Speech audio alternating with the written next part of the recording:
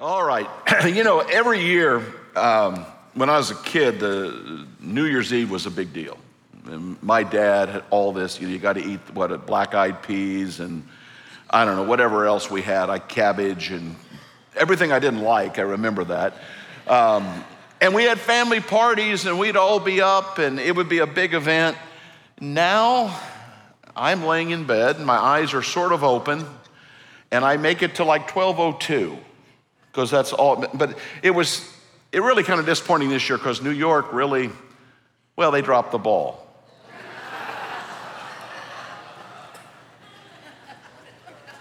I have a point. Here we go. How many of you, some of you have been Christians a long time, so have I, 40 years. How many of you wake up some days and realize you've dropped the ball as a Christian? Really, God? After 40 years, 45 years, I can't control my mouth? That doesn't apply to any of you. That was just for me. After all these years, I didn't react to that right. After all these years, I acted like that. After all these years, I got involved with that. I didn't see this coming. Welcome. If you're new to the church, you need to know this is the whole battle. None of us are perfect. And Paul writes this letter to the Corinthians because they are messed up. Remember, he spent 18 months in Corinth because he knew how hard it was going to be to convert these people and honestly, to keep them converted. Because we are looking at New York, LA, and Las Vegas in one place. It is every sexual perversion, every idol worship you can possibly imagine. And then there's greed, and it's just really a horrible place. Now, this is an interesting fact that I'd like to bring to you because we're being told today that all gods are the same. Doesn't matter what you worship, statue, Buddha, Muhammad, Jesus. If it didn't matter what God you worship, why in the world did Paul go? Why didn't he just leave them alone? Because he said he was scared to death to go there. I'll read that to you in just a minute. But Cord did an incredible job with that first chapter, but I knew he wasn't going to get to two verses that I wanted to bounce off of today, and it's chapter 1, verse 26 and 27.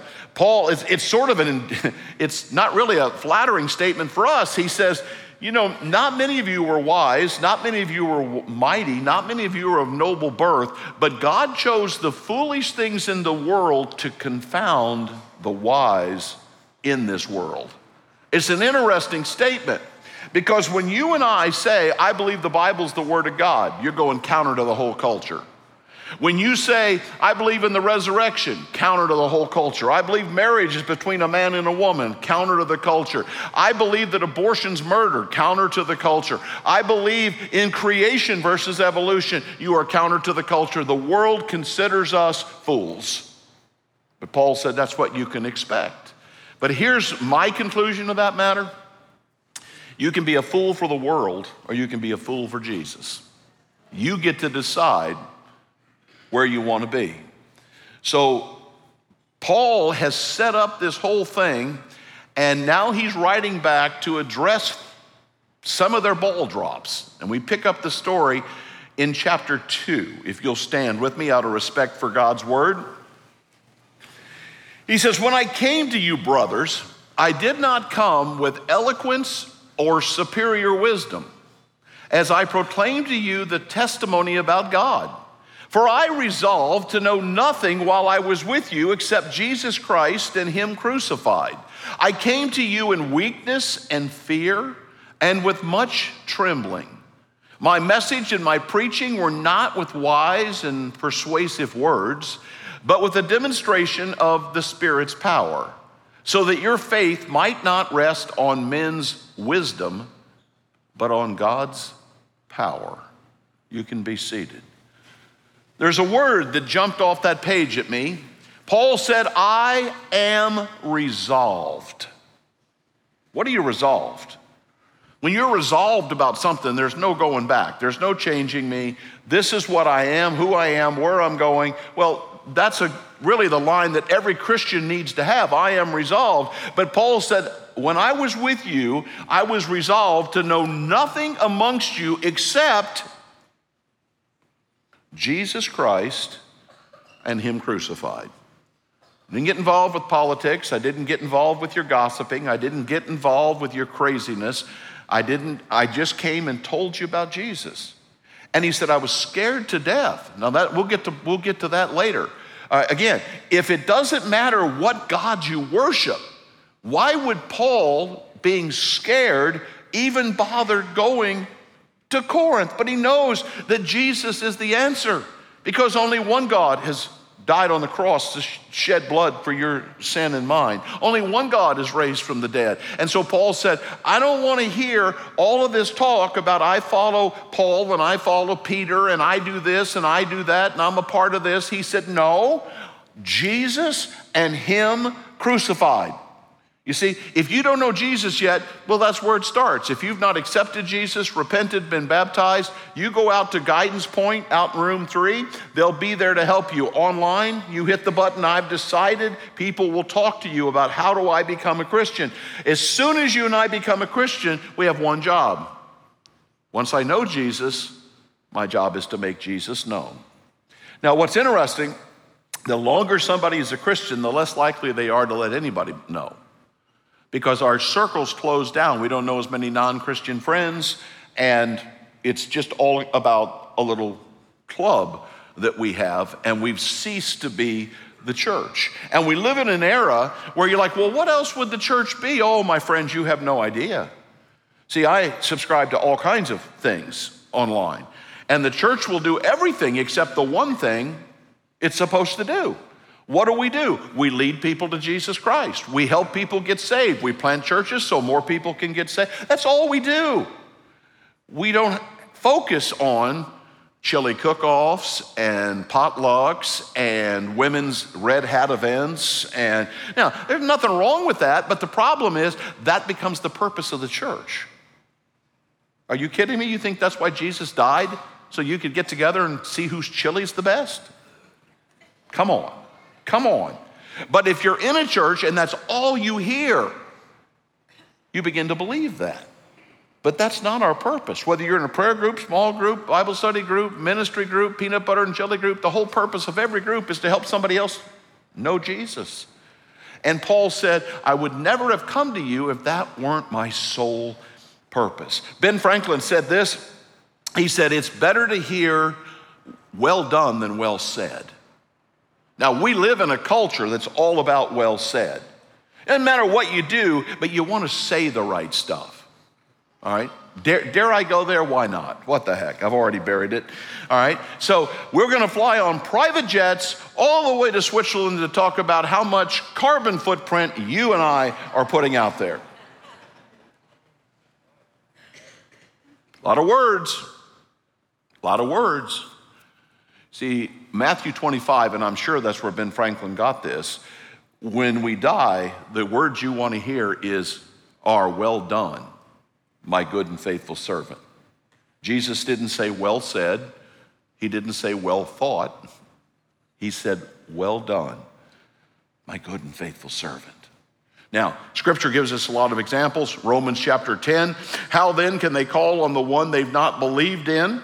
How can they believe in the one whom they've not heard? And how can they hear without someone preaching to them? And how can they preach unless they're sent? As it is written, how beautiful are the feet of those who bring good news. Why do you think we planted a church in Palm Bay, over on the beach side, in DeLand, in Bunnell, in Oklahoma? Why do you think we do this? Because we want more people to know Jesus, who will then tell other people about Jesus. Jesus said it himself this way, dealing with Peter after Peter's denial.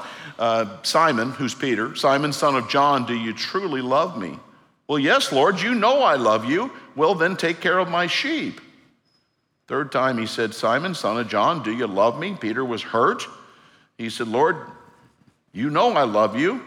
Lord, you know all things. Then Jesus said, feed my sheep. Make sure my sheep are doing what my sheep are supposed to be doing.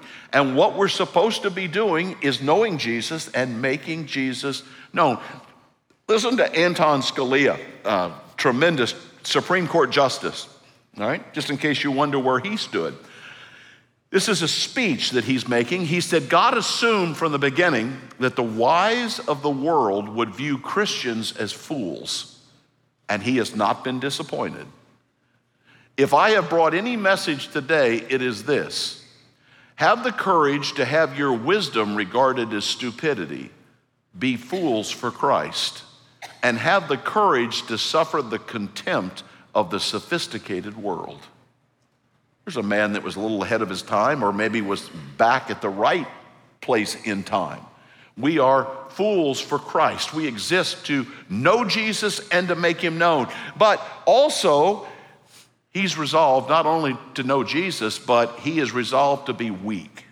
Now, you won't hear this in any leadership conference, any sales training event that you ever go to, how to con people out of their money in 3 easy ways. No matter what group you go to, they will not lead with, hey, what you really need to do is be weak and vulnerable.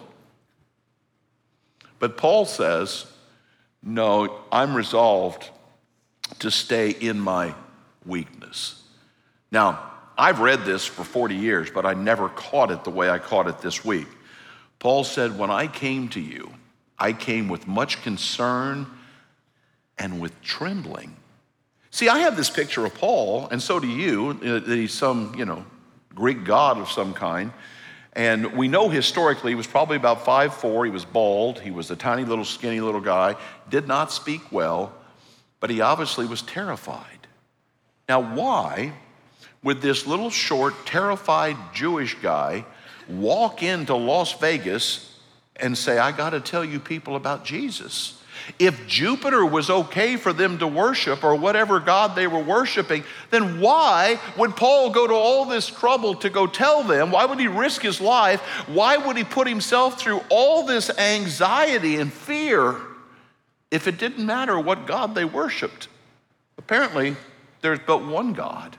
And there's only one way to heaven, and Paul is bound and determined to get it to them. But he said, instead of coming to you with wise and persuasive words, he said, I came in weakness.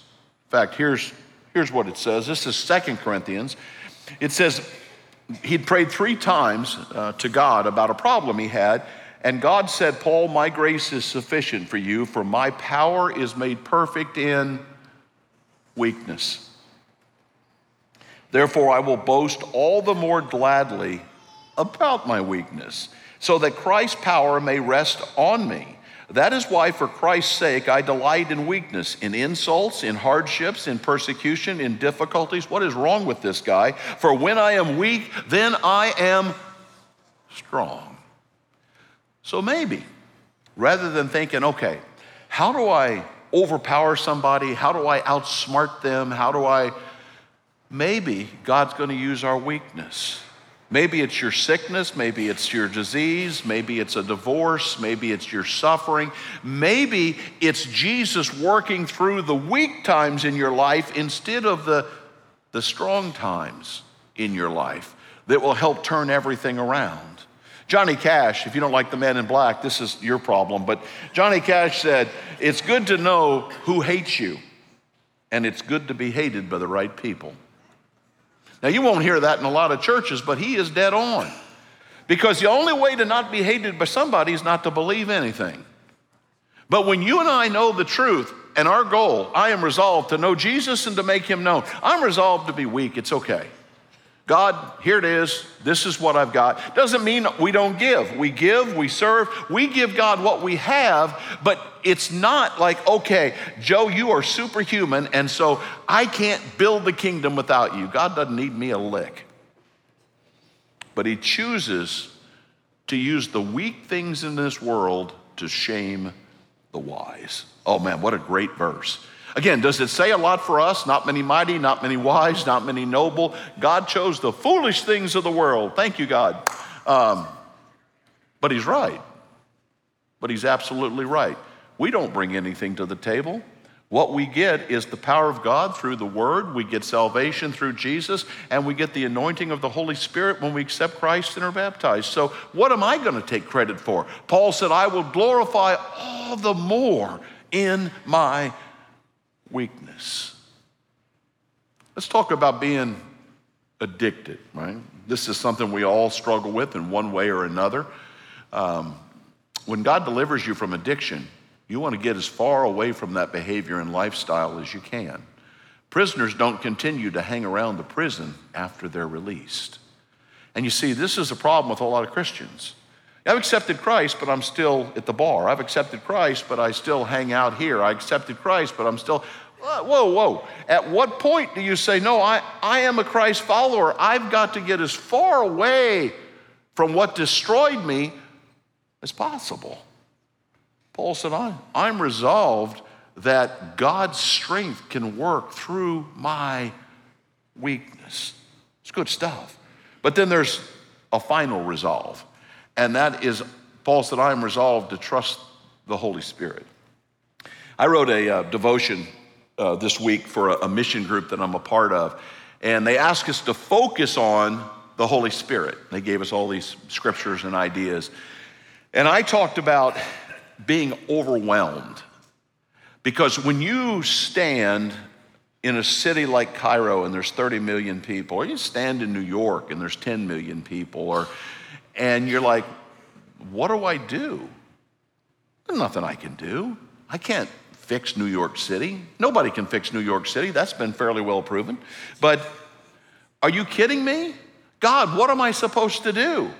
But God's Spirit goes to work when you and I pray. Now, it doesn't mean that we don't go to work. It doesn't mean that we don't help, we don't start churches, we don't try to feed people. We do all of those things, but we come to the understanding, God, I cannot reach a planet of 8 billion people, but you can. In Romans 8, here's what it says. In the same way, the Spirit helps us in our weakness. We do not know what we ought to pray for, but the Spirit himself intercedes for us with groans that words cannot express.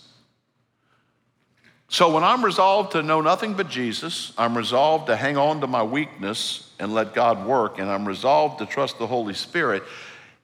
When I pray, it says God goes to work. And the Spirit of God, the Father, Son, and the Spirit of God is not delusional. The Spirit of God is not focused on that chili supper or that event.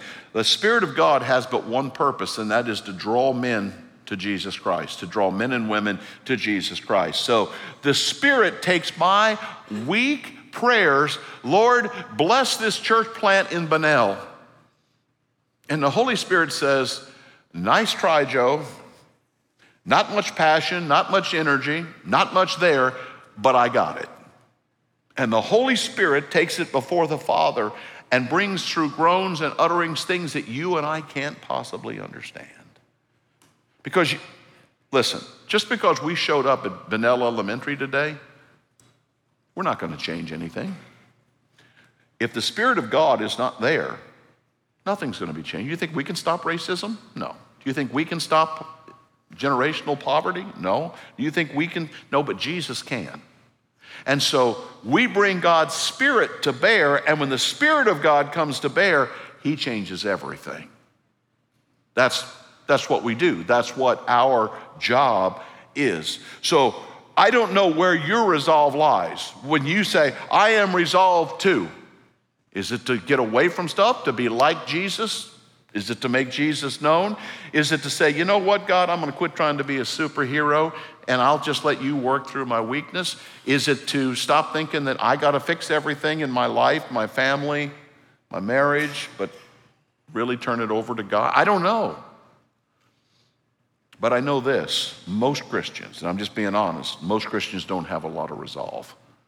There's not a lot of strong back saying, I'm not quitting, I'm not changing. I believe the word is the word of God, and you know what? I'll be a fool for Christ. That's okay. Because everybody's going to be somebody's fool. You just get to decide who. But we live in an age where 50% of the churches in this country are telling people you don't have to repent. You don't have to change. In fact, you can be a Christian and we'll just accept. You can just accept all of your old ways. Now, when it says the Spirit's power, Paul said, I didn't come in eloquence, I came with the Spirit's power. I want you to understand something, all right? There's nobody being slain in the Spirit. Nobody's falling on the floor. Nobody's speaking in tongues. None of this stuff is happening. What is Paul talking about? Paul said the Spirit power moved. You know it did, because there were people who spent their lives at the temple worshiping idols and sleeping with prostitutes, and now they've become Christians and they've changed. He said, I didn't come to you with eloquent words. I came to you with the Spirit's work. When the Spirit works, he changes people. That's what we all want, right? But you cannot embrace the old sin and say, yes, I'm a Christian, but. No, repentance is the key. So I'm going to finish with this, and I'm going to ask you to read this with me, and then I'll pray. But it's a reminder that no, you don't get to take your sin along with you. You get as far away from the prison as you can. So here it is. Read this with me. 2 out of 2 million made it to the promised land. Now this is talking about the Israelites when they left Egypt. There could have been as many as 6 million. We really don't know. But even Moses isn't going to make it into the promised land. It's only Joshua and Caleb that will make it into the promised land. So start over. 2 out of 2 million made it to the promised land. 3 out of Sodom and Gomorrah. 8 out of the whole earth flood of Noah's time. And many today think they'll go to heaven in sin. Repent. So, Father, I don't know who needs to resolve to do what, but I know we could all use some more resolve. So, Father, whatever it is, somebody's watching online, somebody's in DeLand, somebody's in Bunnell, somebody's on the other side of the world right now listening to this, or sitting right here in this room. Wherever they might be, Father, that we're trusting you, we're trusting your hand, but cause us to be resolved, to be serious, to be locked into what we know truth to be. Give us the courage to be fools for Christ. In Jesus' name, amen.